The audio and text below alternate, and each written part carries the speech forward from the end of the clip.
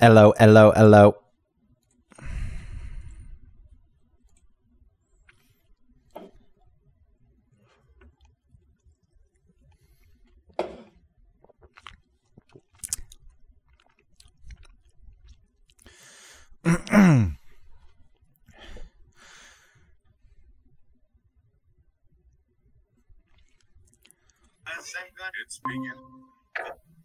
Oh, hello. What were you watching? Instagram videos, I think. No, I heard it's beginning to look a lot.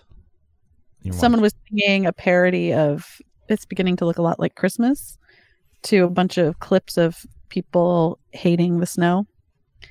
But it's beginning to look a lot like fuck this.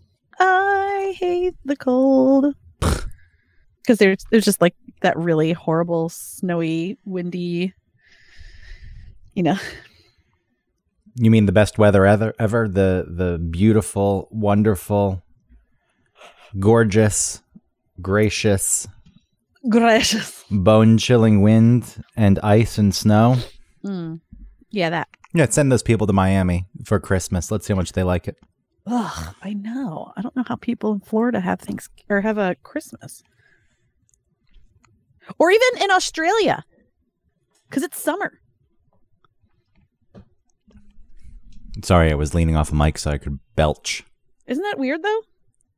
What, that it's the opposite season south of the equator? Not that that's not weird, but the fact that, you sing like, I'm dreaming of a white Christmas. It's summer. Yeah, I mean, they really should get rid of that song because it's alienating. It makes people south of the equator feel bad. Yeah. Even people in the south of this country. And people who live in Tucson, Arizona, for example. Well, it does get cold there. I don't know if it snows often. I don't think so. And, these people feel left out. They feel, what's wrong with me? What's wrong with my life? Mm-hmm. And that I can't have a white Christmas. So I think that song, very Northeast centric and problematic, to say the least. It's problematic. So that's probably a song that we should get rid of. Yeah, I think so too. I really wish that we didn't have work the rest of this week. I don't want to go to work. What do you have? You have 12 hours of work? I know, I just don't want to. You don't even have that. You have 9 hours of work. Maybe it's you have the equivalent 10. of one day. 10 hours. Yeah, a person's one single day of work spread over I know. 3 days, and you're complaining. I don't want to. I'm not really complaining. I'm also yawning. I need to get some caffeine. I think you're complaining. You're a bit spoiled. Well, everything becomes work at some point. I mean, the amount of money that you make, if we just base it on the number of hours you make, not so bad. No. But not bad at all. But the fact it's tied to a top-rated show and there's no money, that's a whole different thing. Yeah. Listen, I have no cause for complaints, but I will complain anyway. I have senioritis a little bit. Do you know what I mean? Like, it'd be cool to just not have to work the rest of the week. That'd be fun. I'm only working Monday and Tuesday. Why aren't you working Wednesday? We're not working Wednesday. Oh, so you have 6 hours of work. It's 8, I think, because we're doing the podcast on those 2 days. Okay, it's 30 extra minutes per day. I know. It's 9 to 1 basically every day for 2 days. What a spoiled wench. I know. What are you gonna do? How would you fare in an actual job? Please, I have had millions of jobs where I've actually worked. Don't act like I haven't had real jobs. What were these jobs? Every fucking job that I had before was a normal job. I worked at a law firm in a mailroom. I worked at the grocery store. I worked at a pizza place. I worked at the wallpaper store. I worked at. You need to go back and listen to our I know that jobs episode. I know these places you've worked, but offices. I've worked in offices. I'm just thinking of like an actual adult job. Waiter, please, I busted my ass as a waitress. Sure, I'm not claiming that that's working long hours on your feet. Yeah, I did not say that that's not difficult work. Yeah. But, so I would fare just fine. But your responsibility is pretty focused. It doesn't make it easy, but it's pretty focused. Yeah. But if you had some job where it was a bit more amorphous, like you have a job duty that's expansive and there's multiple things to juggle when you were working, 8, 9, 10 hours a day. I'm just wondering how that would go down. I taught English I taught adults English. I had many responsibilities. Okay. Well, it's just weird that you're talking to, like, you're treating me like, I've never had a real job. I didn't say that. I'm asking. You didn't, but you're like, I wonder how you'd fare.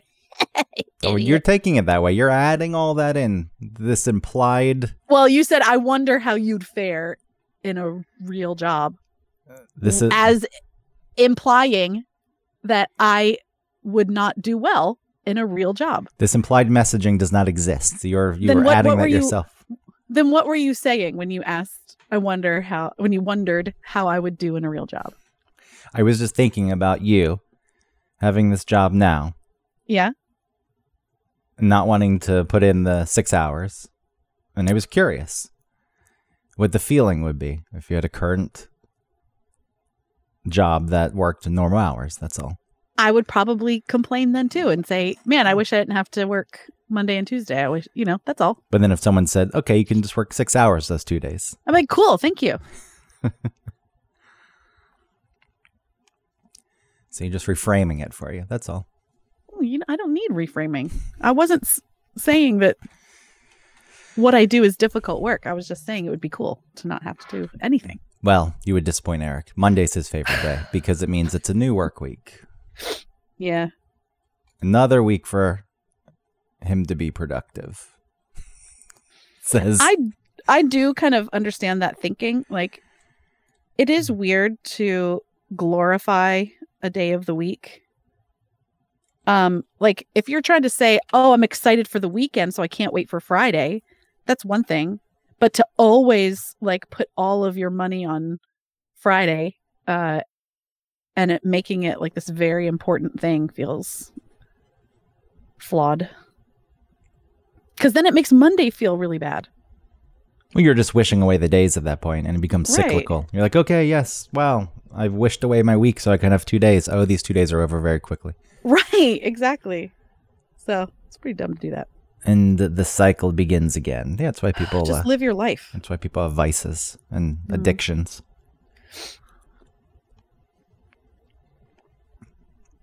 It's all thrust on us. This is what you need to do. This is what you're supposed to do. Do it. If you don't do it, you're a bad person. And the next thing you know, the years have flown by. And you say, what the fuck? And then if you're lucky enough to do what you want to do and get your own radio show and work 15 hours a week, I know it's more than that because of the podcast. And then it's easy to say, you're all lazy. None of you want to work. It's time to work. That's all. Okay. That last part wasn't directed at you. I know. Everywhere you go. It's just I think that's one of my most favorite jokes in the world. The world's laziest man walks into a bar and says, hey, why are you all so lazy? It's time to work. That's the joke.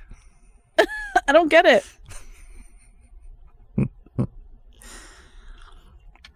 The world's laziest man walks into a radio station and says, hey, That's all. That's all I'm saying.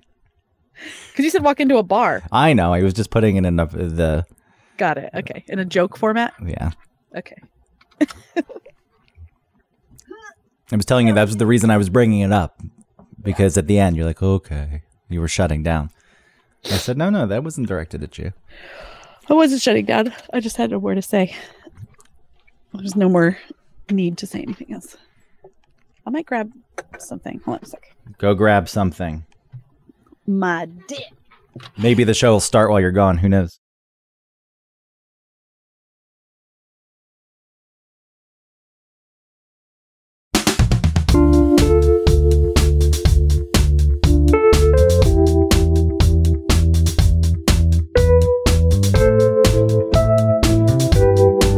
The show's already started. Welcome to One Topic, where we stick to one topic. My name is Autumn Fisher. I don't know if people got what you just did because I was planning on cutting all of that out because I didn't know how to make it fit into any part of the show. And now you're introducing yourself. It doesn't work. As Fred Durst, you're introducing yourself in a Fred Durst-esque voice. But people... I just realized while we were talking that Fred Durst sounded like that when he was singing his songs. It's all about the he said, she said bullshit.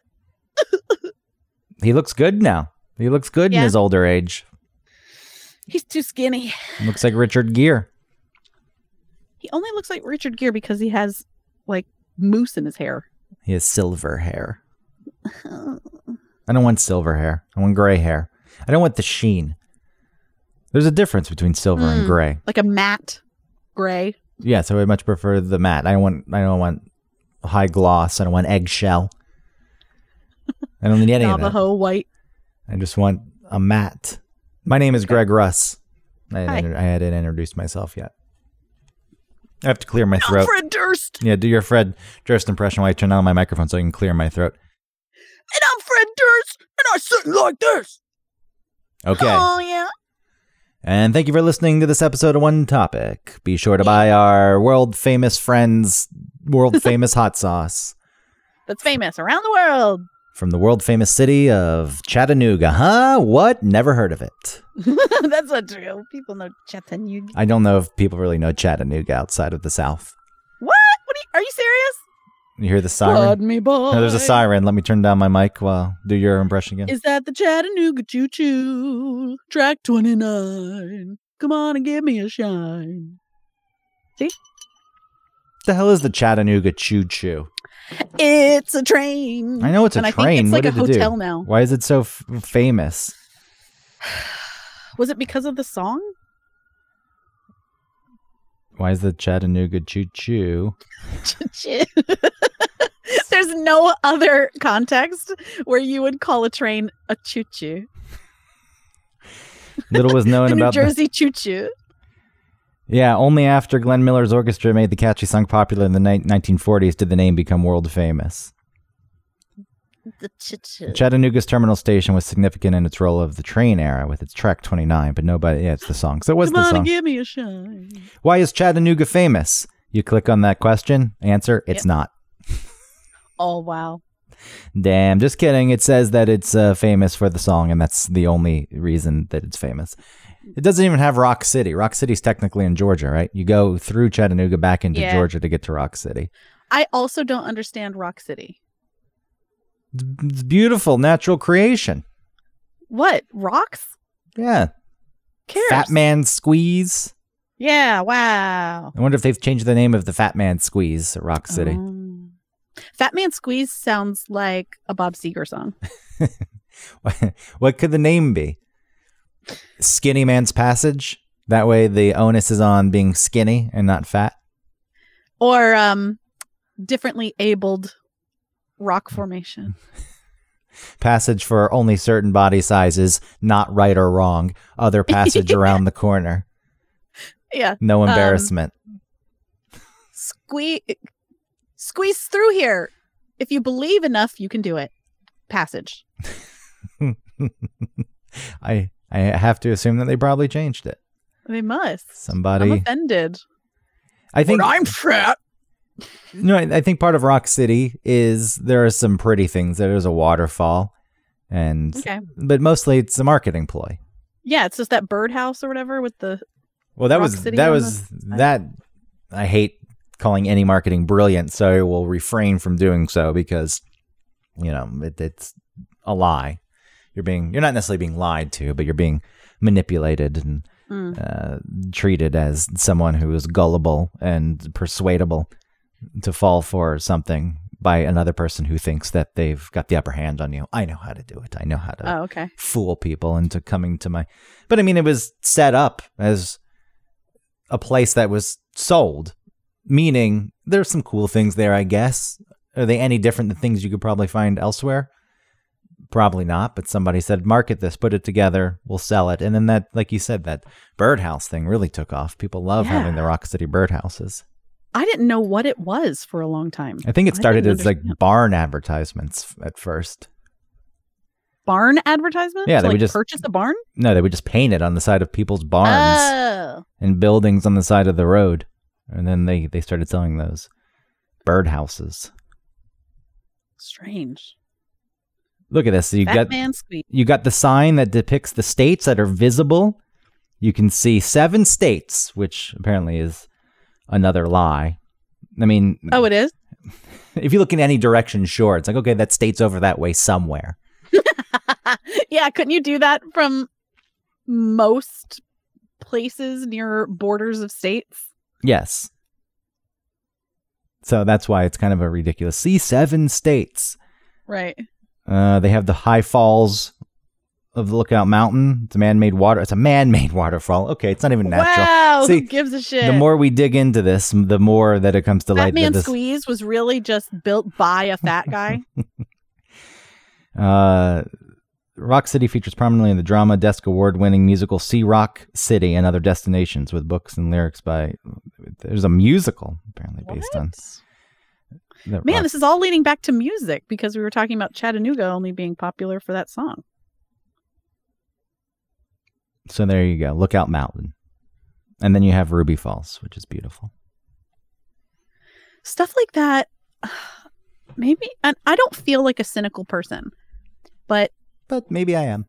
Maybe I am, because things like that, like Ruby Falls, or even going in museums and things, I'm always in there, and I think I'm going to these things, and I feel like I'm going to be interested, and then when I get there, I'm just like, all right, there it is. Ruby Falls impressed me. Granted, I was in 4th grade, and if I went back these days, maybe it wouldn't as much, but it impressed me because you had to kind of work to get there. You went down in this elevator to these caves, and you had to walk through the caves, and then eventually you came into this cavern that opened up. They just made you do that? They just make you do it to feel more impressive? There's actually like a side entrance. You just walk right up to it. Possibly. That may exist, but then you go into this dark cavern, and you can tell that it opens up, but you can't really see it. And then, the 2001 Space Odyssey theme plays, and the lights light up, and then it reveals. Is that it really does? I think that's the song that played. Yes. Like,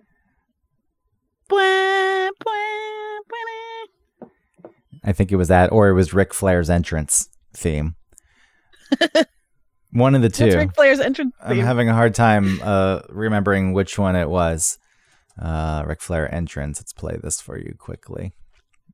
I know you're going to hate me because I'm probably going to get some kind of ad. Oh, yeah. Get better YouTube. Impossible. Never. No. Pay Refuse. for it. Refuse to do so. Refuse. Well, it's trying to load. I love those packages now that you can get, like, from Hulu, where it's like, okay, these are all the different things, right? Like, you can get it with ads, without ads plus Disney Plus, without ads plus Disney Plus, like Showtime and HBO. It's like, is this just cable now? This is just cable. I'm getting Disney Plus minus. That's the one with commercials. Plus minus. Is it the same? It's the same. This is the... I have no idea what Ric Flair's entrance This is the same, so it's the same thing. This is Ric Flair's entrance theme. So it's the... Okay.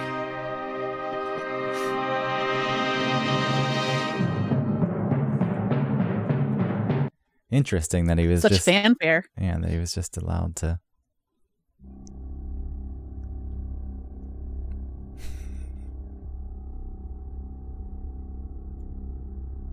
What the hell? This is still going? Oh, there it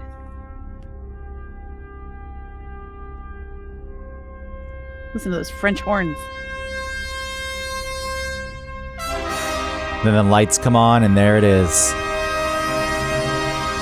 Ruby Falls. It's good. It's also funny that Yeah. That it was the exact same song in my mind. I was like, it's Ric Flair had the, something like that. I can't remember exactly. Oh, no, it was just the 2001 Space Odyssey. He was just using the same exact song. So is this what our show's about? Ruby Falls?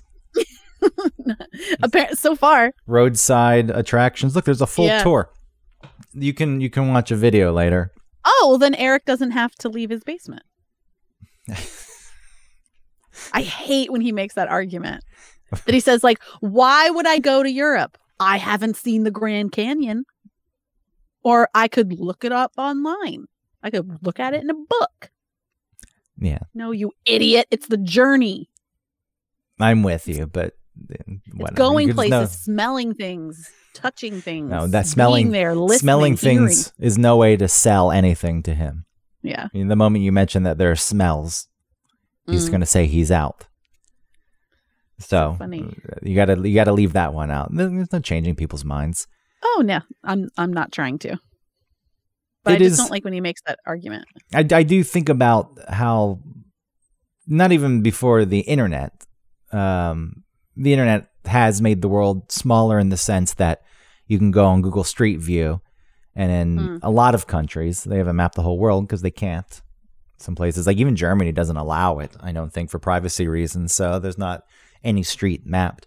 But you can go through and pick a random street and kind of get a feel of what the place is like. As you said, it's not like actually being there in any sense, but it removes some of the mystery if you were to travel and then you saw it for the first time with your own eyes. Like you had built up an image in your mind and then you compare it. Does it match? Mm-hmm. How's it different? You've seen some of that. But even, before that, smartphones, internet, when traveling was a big deal. We can say that air travel was still around because that opened the world up for a lot of people and did make it smaller, but still was a big deal. It was expensive to fly and to travel to foreign lands. Like, it really must have been something else. You're like, I'm just fucking far away from home and I'm just in this Well, I feel like that even when I am within the U.S. I still feel like, I'm so far from home. Freaks me out a little bit. When you go where? What place? Anywhere that's DC? Like, no, not that far. Not that close. Just even visiting Atlanta, I think, man, I'm really far. Yeah, I guess staying on the East Coast doesn't feel so far to me.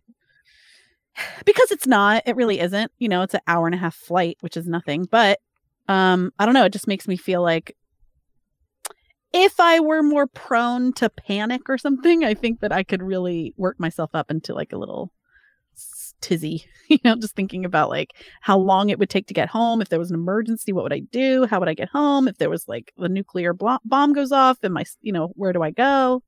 How do I tell my family where to meet? Like all weird catastrophe. What is this? This doesn't match the person you've presented at all. Because I don't let myself go there. I think about those things. But I don't think I really thought about stuff like that until I had kids.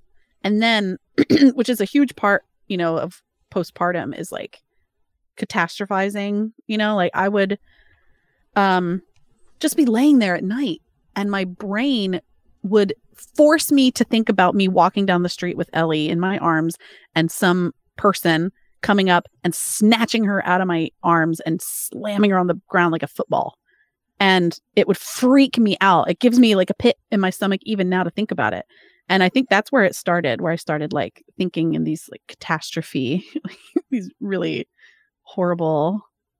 Well, it's anxiety inducing to be a parent because human children and babies are absolutely helpless, pathetic little beings that can't do anything for themselves. If you gave birth and you walked away, the baby would die. It's not like a giraffe where 5 minutes later it's trotting around eating leaves off of a small tree. A baby elephant playing with its siblings after 2 minutes after being born. Right. It's all on you to protect the life of that child. And that's a lot of responsibility. So that's when it started, I think. Absolutely helpless. But I don't make that. The reason why it's different than what I present is because I don't let myself go there. And I have the ability to stop myself. Whereas I think people who are more anxious presenting are going to not be able to stop themselves.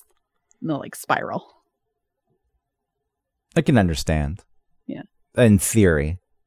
Obviously, I don't have children, so I can't apply it. It's not a practice. Because when I think about traveling to Atlanta, and, you know, anytime you make the drive, you've driven from Atlanta to your home in Maryland before. When you can make the drive, it really connects places. And when you can do it in one day, yeah, it's like, okay, it's far, but it's not that far. And it is kind of strange that I started the day in Atlanta and I drove all the way to New York. It took 14 hours, but I'm here. It's a long, long drive. I hate that drive. Yeah. It's strangely, though, it's not as bad as, say, a 5-hour drive. I think when you're in it for that long, your brain goes to a different place. Yeah, because like when I would drive to you, because it's like, what is it, 4 hours? With traffic, like 3.5, but yes, 4. Yeah. Depending on traffic, 4.5. To me, I feel like 4 hours is not very long to drive especially when you're talking about from Georgia to New York, but it's just long. It's just a long enough short trip where I'm annoyed that I'm not there yet by like 3 hours. I'm like, ugh, another hour, you know? But if I was driving, if I had like 10 hours to go, I'd be like, great, 3 hours down, you know? Yeah. I forget what I was going to say. My mind completely went blank. And maybe that's illustrative of where your mind goes when you're driving for 15, 14 hours. You do kind of disassociate when you have to drive for that long. Because I just made that drive not that long ago. On the way down, I stopped in Richmond, Virginia and stayed at my friend's house and then continued the journey the next day. Yes, Dave. The music guy. Yeah, the music guy from a few episodes ago. Yes. But did he listen to that episode? I told him about it. I don't know if he listened or not. Okay. Maybe, possibly. Who knows? He's not supportive. Oh, okay. That's not true. I just a lot of the times people are like, yeah, okay. I know. You created something. I created something. I didn't watch yours. You didn't watch mine. That's not true, though, because you watch his. I do watch his, and I think he would listen. I think he's listened before, and he probably listened to that one. I just don't know if he would say anything about it. Right. Okay, anyway, so what were you saying? You were driving? But anyway, on the ride back, I just did it straight. I just left at 5:30 in the morning, and then I got back, and it was fine. And it in the middle of it, you're like, fuck, I got 9 hours to go. But then the thought's out of your head because you can't live there. You can't stay in that spot. Right. You'll go crazy. And it was the same thing when I took a 15-hour flight to Shanghai. It was not so bad. I don't know why. But see, that's the thing, though. But like a 4-hour flight would probably be just short enough for you to be like, ugh. The 4 hours is worse because it's you're still thinking about it. It's not far enough and you get impatient. Exactly. And that's what I'm saying about weird short drives are sometimes worse than really long ones. Yeah, that's what I was agreeing with is that they are worse. But the only time I've ever felt, I guess, really far away is when you're on the other side of the world and everyone you know, it's in the middle of the night for them and it's daytime for you. That's so you strange. Feel even more removed, not just physically, but emotionally. It's very strange. It's like, oh, wow, I'm really far away. But also the fact that it wasn't so hard to get to that spot on the complete opposite side of the earth. Yeah, that is crazy. You think, oh, this is it? Like I flew around the earth once in one direction, meaning we started in New York, we went to Portugal, then we went to Tokyo, then we went to LA, drove to San Francisco, flew from San Francisco back to New York. So it was one direction and flew around the planet. And let's go. There it is. If it's round, of course, you know. Yes, of course. It's flat. It's funny to think about that and how really we take that kind of thing for granted because that was something that was impossible for so much of human history. You know, just to like get around the planet. Yeah, if you wanted to get on a boat and sail, it was dangerous. There was no guarantee you'd survive. And it also took weeks, if not months, depending on where you were going. Yes. Yeah. So, the getting lost in foreign locations is something that I feel like since the phone has come about, you're always in contact too, at least before the smartphone. Even if you could get somewhere pretty quickly because of air travel, you were still more removed. Like you weren't talking to anyone. Like I'm not paying the cost to call you. Mm-mm. So I'm just going to be gone. I'll send you a postcard. It doesn't guarantee that I'm alive or not because I could send it and die and you'd get the postcard 2 weeks later and you'd have no clue at that moment.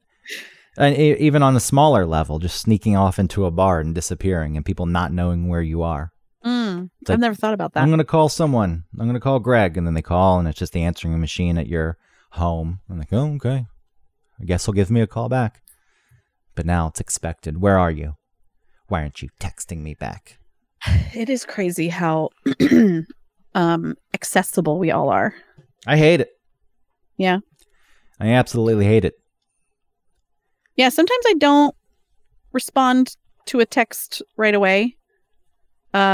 Just because I think, let me just sit with this for a minute. I just don't feel like writing. You don't need to. What you need to do is turn on the read receipts so other people see that you read it and then not respond because people need to fucking be trained that you don't need to respond. I know, but that hurts though. It doesn't hurt. It shouldn't hurt. That's the problem, that it hurts. That, that person read it and they haven't responded immediately. Let them have time. Maybe they're in the middle of doing something.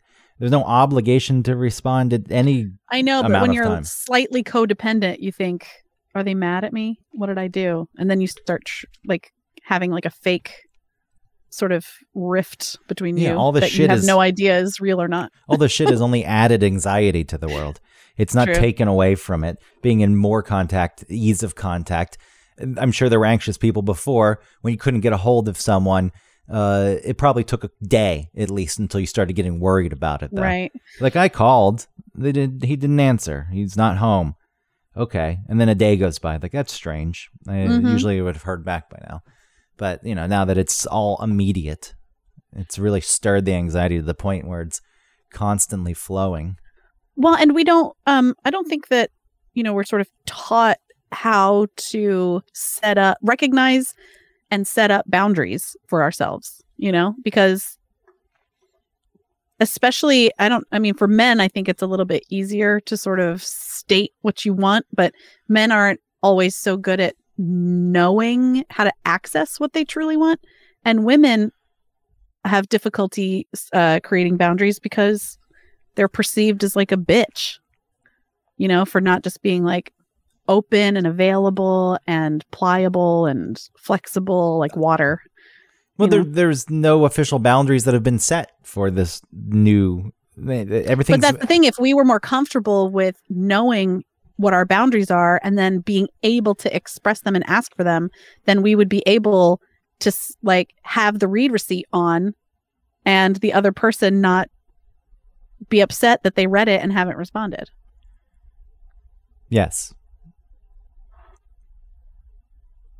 I'm just thinking back to when I was talking about how people just had house phones. And, I'm sure that the people before telephones were a thing, or even before the answering machine was a thing, when you didn't know a person called. So then suddenly you had the answering machine, and there probably was this whole thing where I left a message. Why didn't you call me back? Yeah. A new obligation comes into play. And, people need to adjust accordingly. And whether or not they set boundaries, I don't know. But it does seem like more often than not, people just go with the flow of things, and the boundaries are created naturally, dependent on how ease of access is. And so we are at a point where instead of people setting boundaries, it's just been created for us. Like, you're supposed to respond. Right. I know that you look at the phone, so I know that you saw this. Yes, that's true. So you should have responded right away. It's like, there's no going back, obviously. If I've asked a question and I need a response and the person has their read receipts on and they've seen it and they don't answer me, I'm kind of like, what the fuck? Answer me. I need to know this information. Yeah, that's fair. If it's a thing that needs a timely response. Yeah. What the fuck's our topic, by the way? Is this our topic? This was not our topic. I don't even know what this topic is because we talked about roadside attractions to begin. Yeah. We can talk about what we are meant to talk about, which I still think would be interesting. I mean, it ties into, I guess, boundaries. Well, reaching other expectations. Yeah. Everything lives on. I was going to say it ties into the phone, but everything lives on the fucking phone these days. I wish there were a way back. There's no way back. I mean, even think about that question that you had, this hypothetical you presented. At some point in your life, you would have had to just answer that question on your own and made a decision because the person wouldn't have been accessible. What a nice time. I see. What a better time. What a time when it's like, hey, let's meet up at 6 p.m. on Tuesday at this place. And you Does show up. Does that work for you? You're like, yeah. And you hope that they show up. And if if they're late, you got to give it some time. Like, how much time do you give the person to show up? I think there were always people who were late, I would assume. And you had your friend. You're like, okay, we said 6. They're not going to show up till 6:30. Mm-hmm, mm-hmm. But I do feel as though I bet on time arrivals have fallen since text messaging and cell phones, because now it's why? Because you can send the message, I'm running late. Oh, okay. There used to be at least a I don't want to call it like a complete social contract, but there used to be a burden of sorts for you to carry. Like we said 6 o'clock, and there's no way for me to tell this person that I'm going to be late unless you know where they are, and you could call like the restaurant. And then they bring you the phone.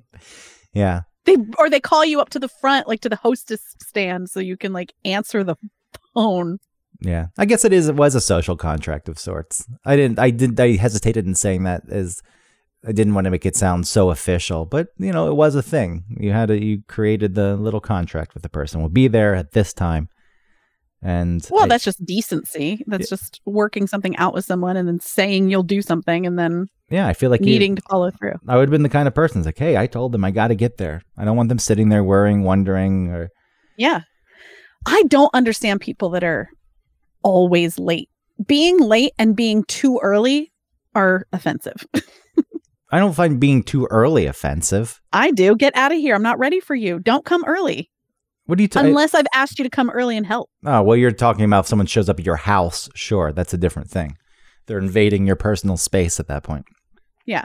But you mean like meeting someone out somewhere? Yeah. Or like when that doesn't matter. Yeah. When I go to the airport, I get there fucking early because I don't like the stress that being late creates. That's what my parents do. They'll go to the airport like 3 hours before boarding. Well, I don't want to get there that early because it's boring, but I would much rather get to the airport, get through security, and have an hour before boarding than be stressed about the security line and getting to my gate because the boarding is starting in 20 minutes. I just always think, I don't know, I'm pretty good at planning timing. I get places on time. There was something for a while where someone was trying to accuse me of like not being timely and that I was showing up places on time. Like, wow, you're here. Like, what are you talking about? I'm always on time. I don't know where that came from. It really offended me. I'm thinking.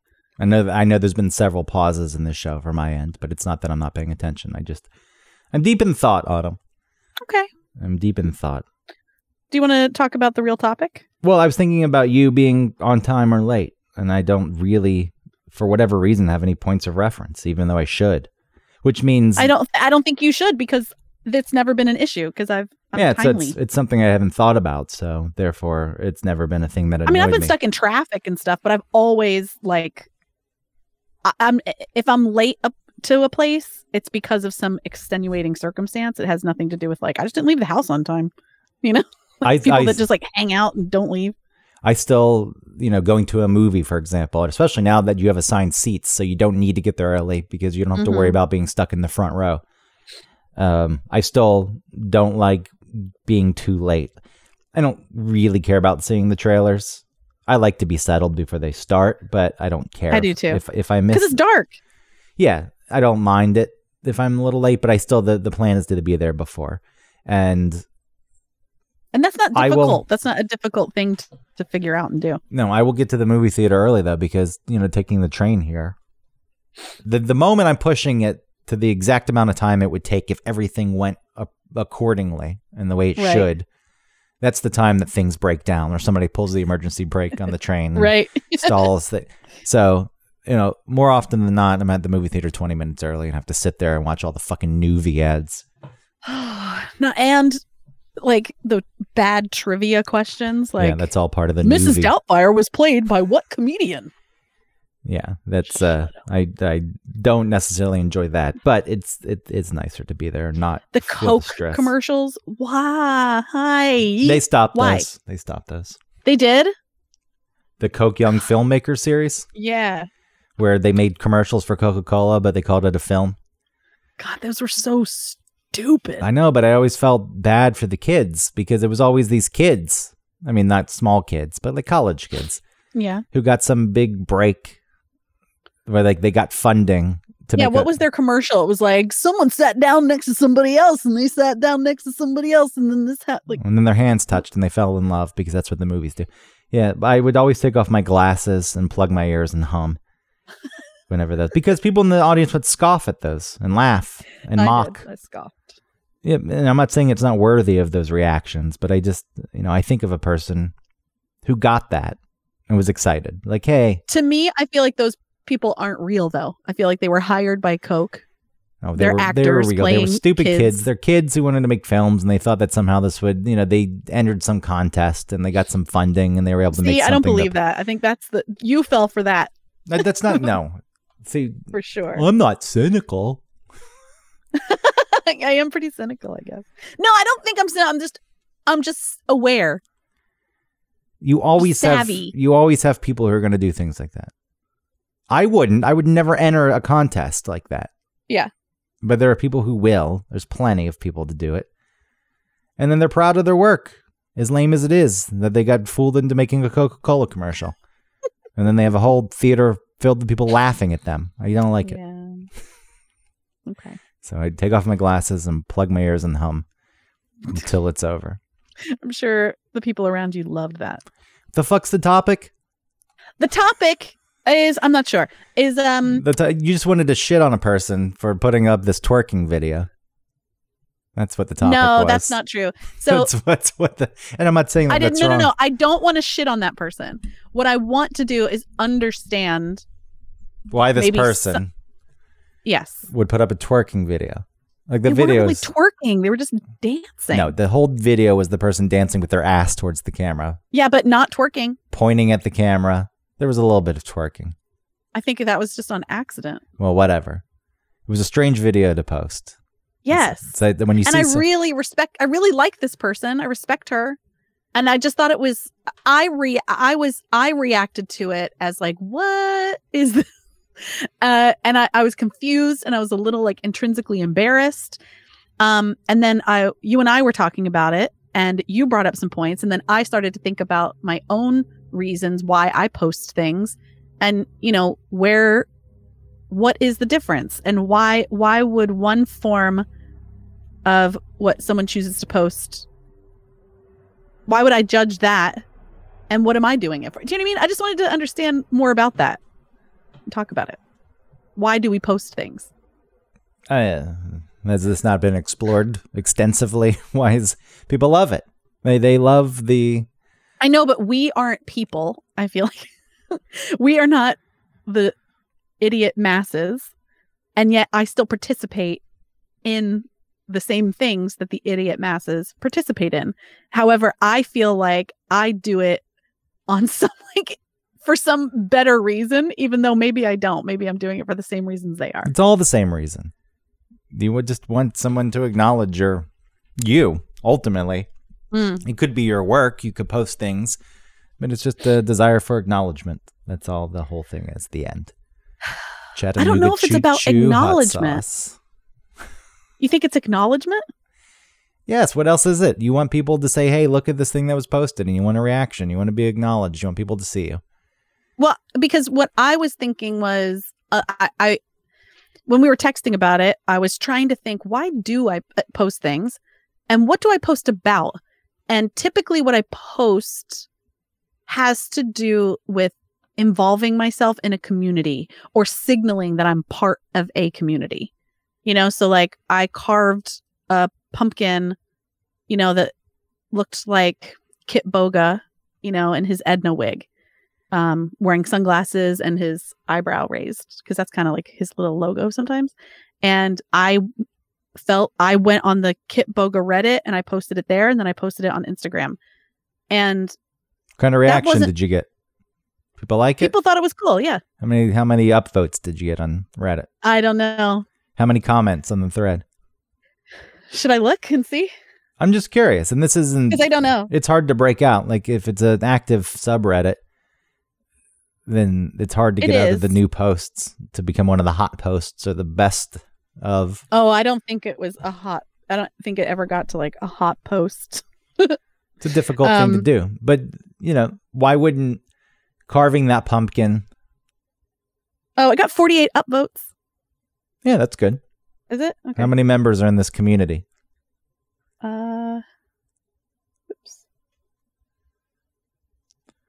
42,391. Is that low? I mean, that's fine. Okay.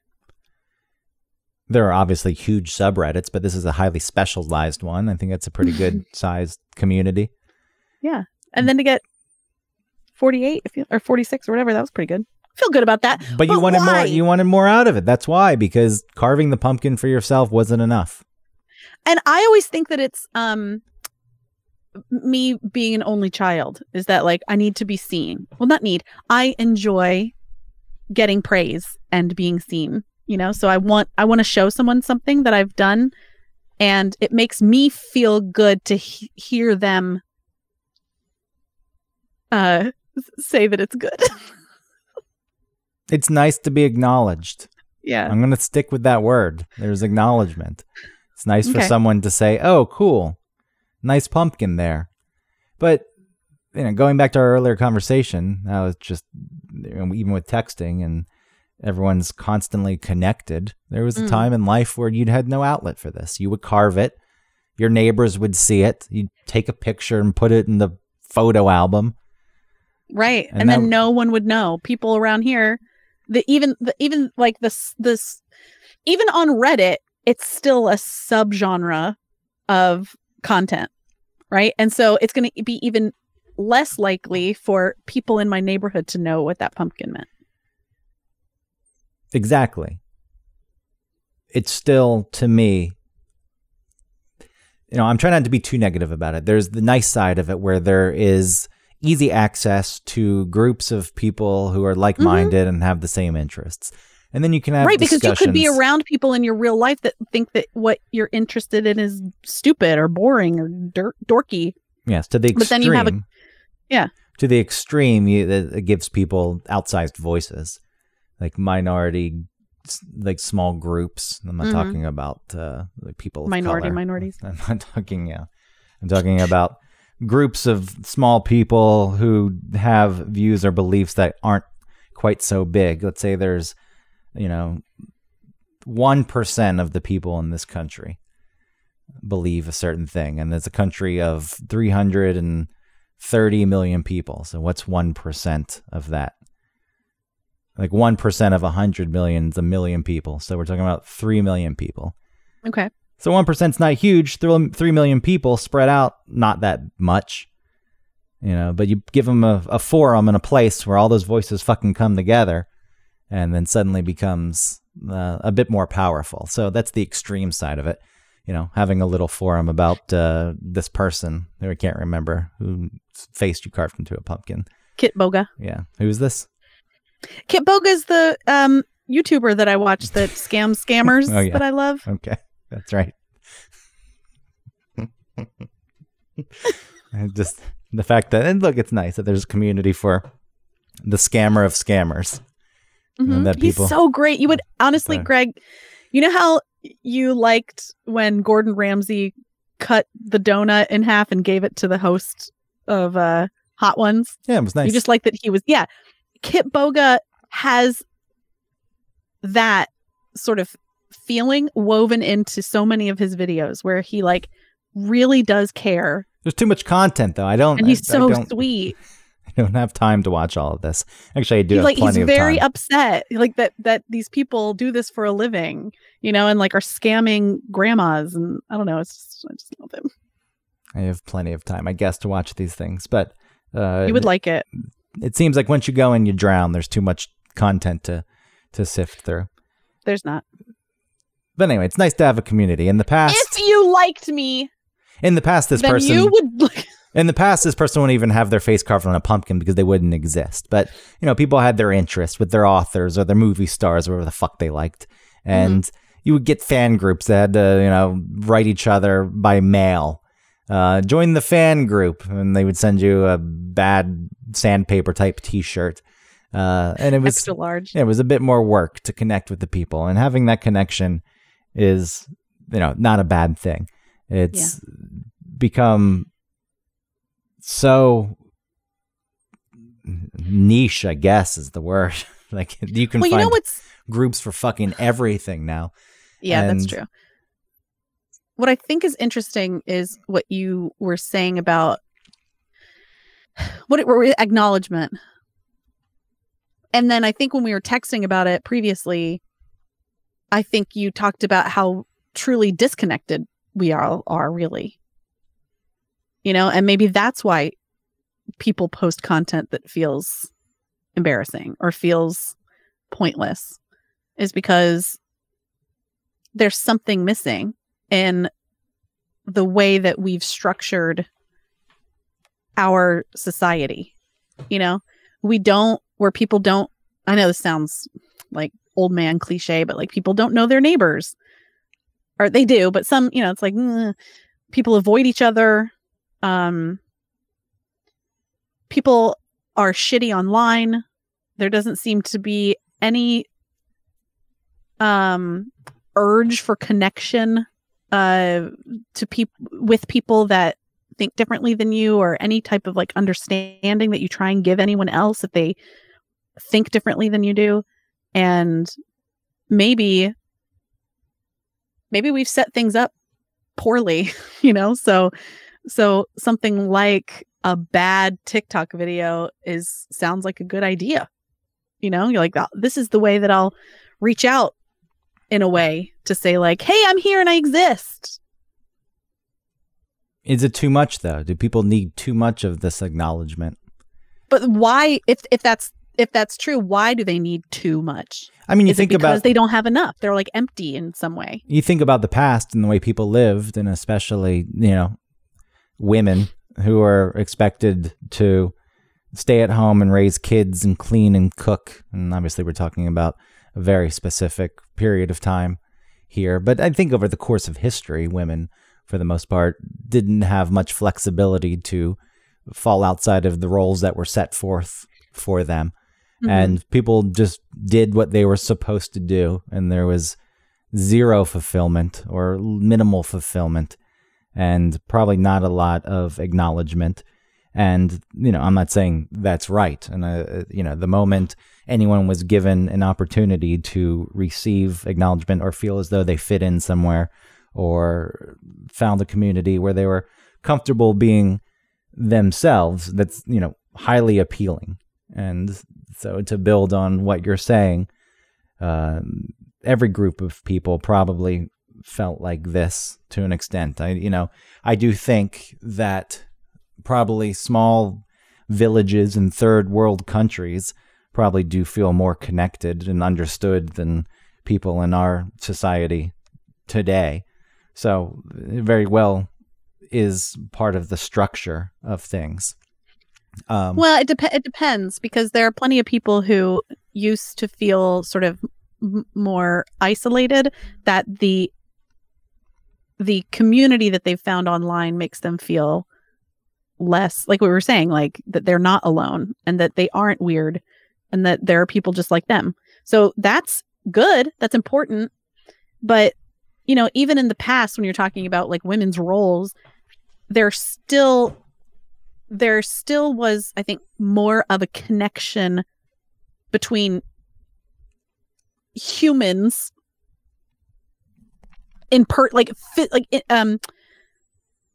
in real life. Like they would see the same people all the time. They would, like you were talking about, like in the villages, you know what I mean? Like there was, I think that people were seeing and interacting with each other way more, and we don't do that as much, I guess.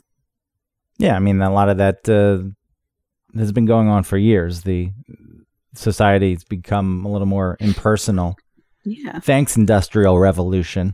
But that was a big thanks. That was a big part of it. And I think what we're seeing now is a result of probably feeling disconnected for so long. In a weird twist, I think it also lends to more disconnection ultimately. Because you're disconnecting from the actual world and living in a digital world, which is why I think something like the fucking metaverse is going to take off and people are going to fucking absolutely love it. For real. That is... Why did anyone think that was going to be a good idea? Because if you're doing it solely for a business venture, it's a great idea because people are going to eat it up. They're going to fucking love it. It can be anything they want to be. Isn't that what we saw on WALL-E in the movie WALL-E? Doesn't matter. Were all those? But shouldn't it be like, whoa, that seems scary? Sure, but no, it's too much of a draw because people aren't getting the things that they need in their actual lives, in their immediate surroundings, and the people in their orbits. So they're taking, it's everything in moderation. Annoying. It's like having this access to a world where you can find people who have the same interest and share those interests, especially when they're a bit fringe. It's a nice thing. It's nice to be able to do that. But like anything, you can go too much to the extreme and then you start to neglect your actual life instead of working on making those connections in your immediate world. But, like you said, we've been on this path for a while where most people have, it's just become impersonal overall. And then there have been varying degrees of how much people were even allowed to connect to communities outside of their assigned roles. So the metaverse is going to fucking be huge. I hate it. I hope it's going to come about before we're dead, I think, if we live our full lives, but I don't. I dread it. Well, you don't have to participate in it, do you? It's going to be the norm. It's like us talking about phones earlier on. It's like, I don't have to have a smartphone. No, but it becomes increasingly more difficult to exist without one. Right. You cut yourself off from a large portion of society.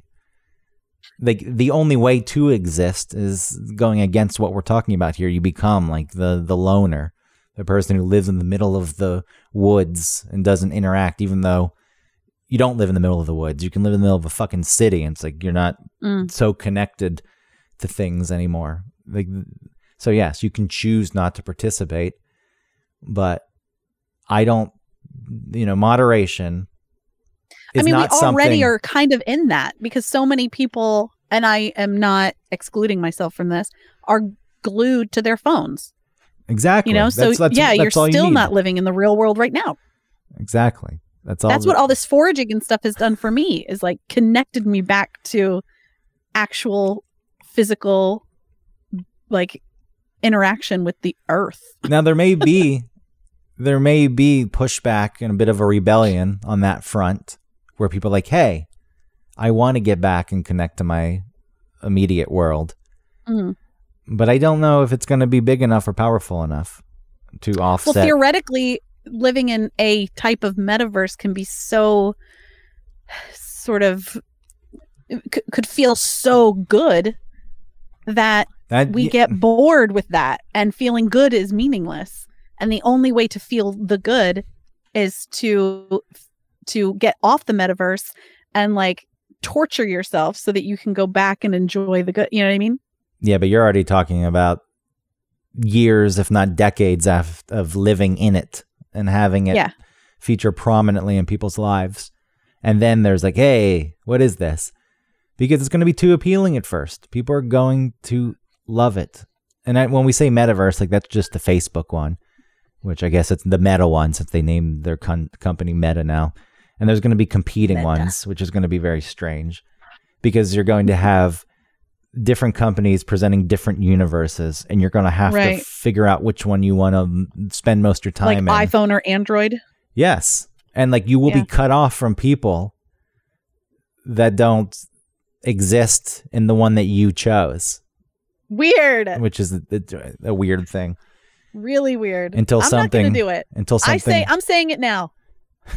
That's I also fine. said I would never get on TikTok, but here we are. I think most people shouldn't do this, but it's going to be a reality. I don't know if the technology is good enough yet. It's not good enough yet, but we're going to get there. It's happening, and it's going to be too much of a draw. Because then people not only, right now we're at the point where people are becoming comfortable being who they are. Like, this is who I am. These are all the weird things about me. And it's easy to find groups of people who are similar. And people are getting more comfortable with that. That's not necessarily a bad thing. But soon it's going to be, I can be anything I want to be. I can be totally different than I actually am. Right. And the ideal version of yourself will be accessible because you'll just go fucking buy a bunch of microtransactions in a VR universe and you'll buy... without ever having to do the actual work on yourself to get to a place that you want to be. That to me is frightening. I think that's the draw. That's going to be, unless we can get to the point where, people don't feel like outcasts still. And we've moved away from that a bit again because people have access and, there's more acceptance of people being who they are. But I don't know. I hate it. I think. It feels scary. Not just because, technology that is progressing past what we're used to is happening, because I don't feel that way. But what I do feel like is it's scary to think that people may live in a world that is not, that doesn't really involve the physical world. That feels like a bad idea. The idea of acknowledgement, to tie that into this, is there are at least physical limitations on what you can change about yourself. There actual points and lines you can't cross. You can't go past them if you want to be something that you're not. But in a world that's got infinite possibilities, and the level of acknowledgement you can get for creating a persona, it's endless. So then I think the pursuit becomes endless and the competition becomes even more fierce because there are no real limitations. You can program this is like Instagram. Yeah, well, it's like, you want to learn to play an instrument. Sure, you can play the instrument. Maybe you're not good. You learn to play. You're not good. There's people who learn to play. They're better. Then they're the ones who get to play and get the acknowledgement for playing the instrument. In a fake world, it's like, I program myself to do it. I know how to do it best. And it's like everyone's just doing everything. Right. And then what are the things that you need to do to one up the other people? I don't even know. That's rhetorical at this point. I don't know the answer to that. But then question. that becomes the goal instead of like personal fulfillment. And it's like I'm saying, it's the same thing with like Instagram. You present a certain sort of version of yourself, or people present that, and then you start to think that you're not getting the full picture of what their lives are like, and then you're starting to judge your own life not being a certain way. So exactly, then this is the future. This is the future. We all have to take my picture. We all have to take our picture in front of the wings that are painted on the brick wall. Even people like me who try to resist it, like I understand the appeal because my fake Instagram, the coolest guy in Brooklyn, which is supposed to be an anti-Instagram account, the guy who takes awful photos that are blurry or obscured or just dumb, and the comments are, put out forth by this fictional, arrogant character. Somewhere in my mind, there's like this fantasy. It's like, wouldn't that be great if I just had millions of followers because they liked this fake Instagram account that made fun of real Instagram accounts? Like, I don't have a desire to present myself as I am, or a fake version of me with pictures, a curated version, but there's enough of a desire to have people acknowledge some kind of work that I'm doing. Not that, I use that term loosely, work, when it comes to this stupid Instagram account, but that I've done it. It exists. It's there. I don't post that often, but it's not there. And, right. Even yesterday I posted a really dumb video about the heat being on, using the song "The Heat Is On" because I turned on the heat in my apartment. And you made a video. You made the video, and you had to edit the sound, the song. Sure, there was a little bit of work. Put in some work for that. There was a little bit of work that went into it. It wasn't much overall, but it was a little bit. And you post it, and then I checked it for yesterday for a few hours. I was checking it obsessively. It's please. And the truth, I don't even have that many followers on Instagram because the account is dormant for the most part. But still, I found myself. Come on, I want the likes, and I went so far to post the fucking video on Reddit and the subreddit, in the funny subreddit.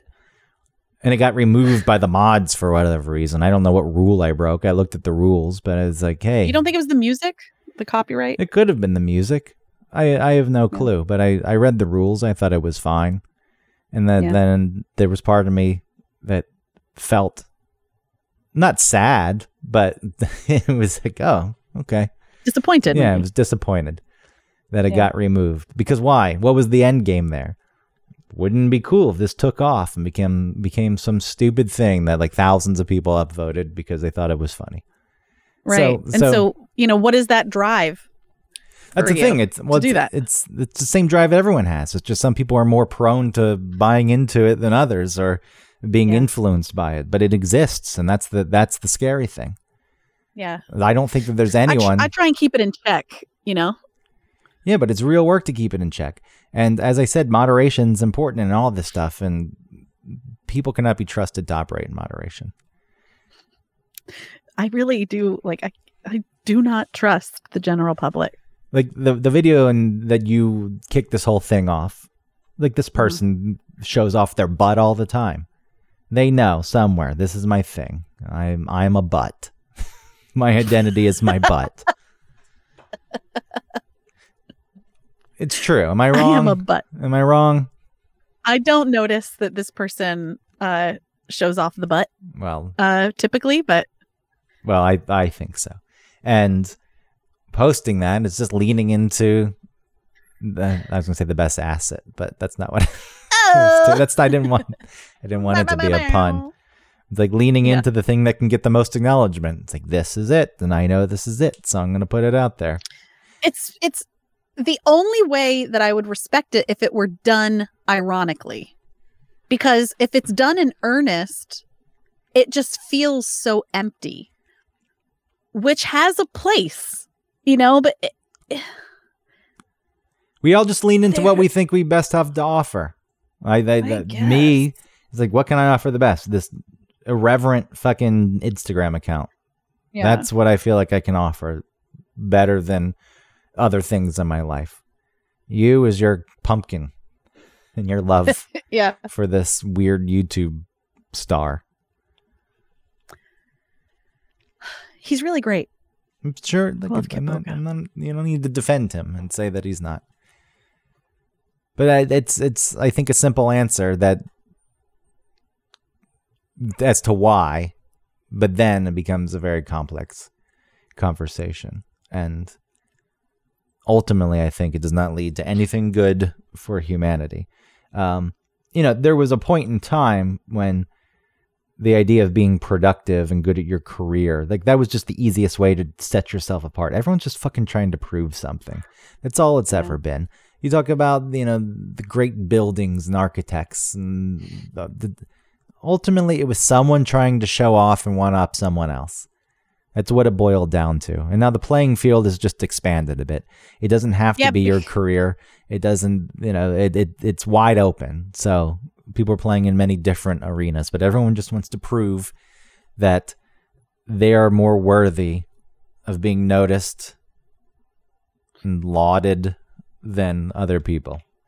I agree. And I think also I was thinking the sort of the opposite of what people do, where, you know, like they post like sexual pictures of themselves that feels very desperate and like maybe like low self-esteem, you know, because this is what I have to offer is like the sex appeal.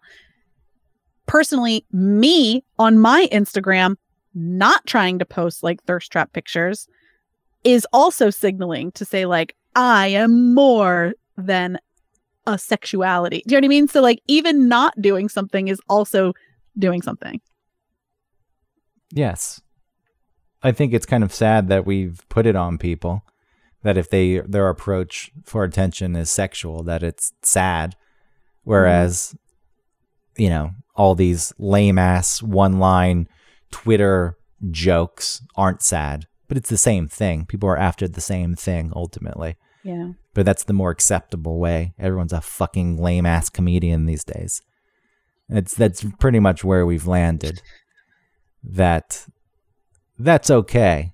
But that person, you know, even the way I talked about, you know, the twerking originally, it's like, yeah, there was a criticism, in an underlying criticism in the way I was talking about it. And it's not necessarily fair because it's no different. Right. It's no different than an idiot who posts a picture of the heating system in their apartment set to the heat is on. See, that's what I mean. But I feel the same way. Like I felt judgy and then I sort of judged my judgment to say like, what am I doing then? What's the purpose of me posting anything? Yeah, that's fair. The only room you have to criticize is if you haven't posted anything ever in your life and you really have 0 accounts. But at that point, you wouldn't even be seeing this stuff. Because as someone who isn't necessarily active in posting, I'm obviously on it enough to see things. So. And you wouldn't have any context for what people post, because then you would be like the people who are afraid to go to the airport because they think everyone is causing a scene, you know, not wearing a mask and screaming and getting pulled off planes. Like that is a teensy percentage of what happens at airports. You know what I mean? It's typically like people are just trying to get on the, you know what I mean? So if you don't know anything, then you only hear the worst things. And so you think everyone is this, and it's not the case. Yes, it does get outsized, but to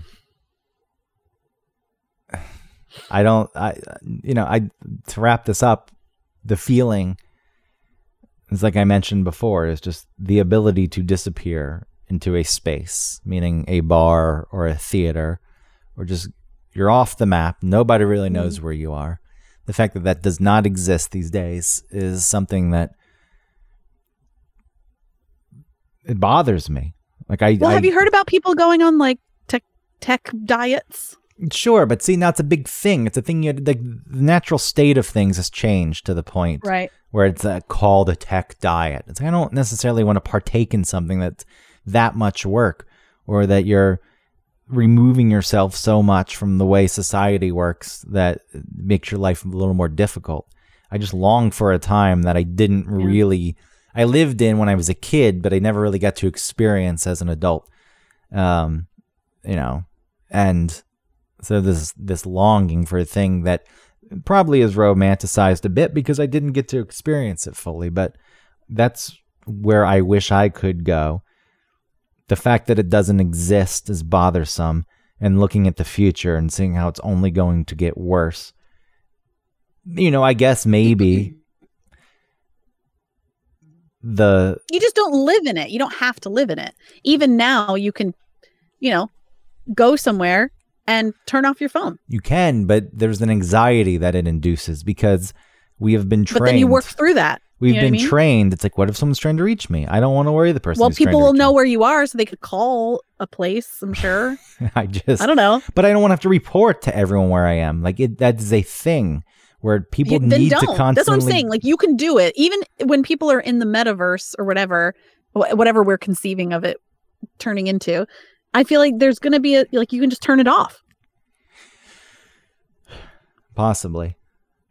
It just creates more of a problem. You can just turn it off, but it's like it stirs a bunch of. No, it's the same. It's the same sort of thing that people are doing now. Where like, I don't know, people like young people aren't having sex because it's like weird to interact with another human. Yeah, people aren't doing it. It's true. It is awkward. It's an awkward act. Marrying their pillows. It's, I think one of the good things that comes out of it is less kids will be born. Population will hopefully start to decrease. Yeah. Then there's more, I don't know, resources for me. Yeah, more oil. More oil for you. Yes. All right. Well, thank you, everybody. Turn off your phones if you want to. Unless you listen to this podcast on your phone. Yeah, don't turn off your phone. Thank you, everyone. Please support our sponsor, hopandpepper.com.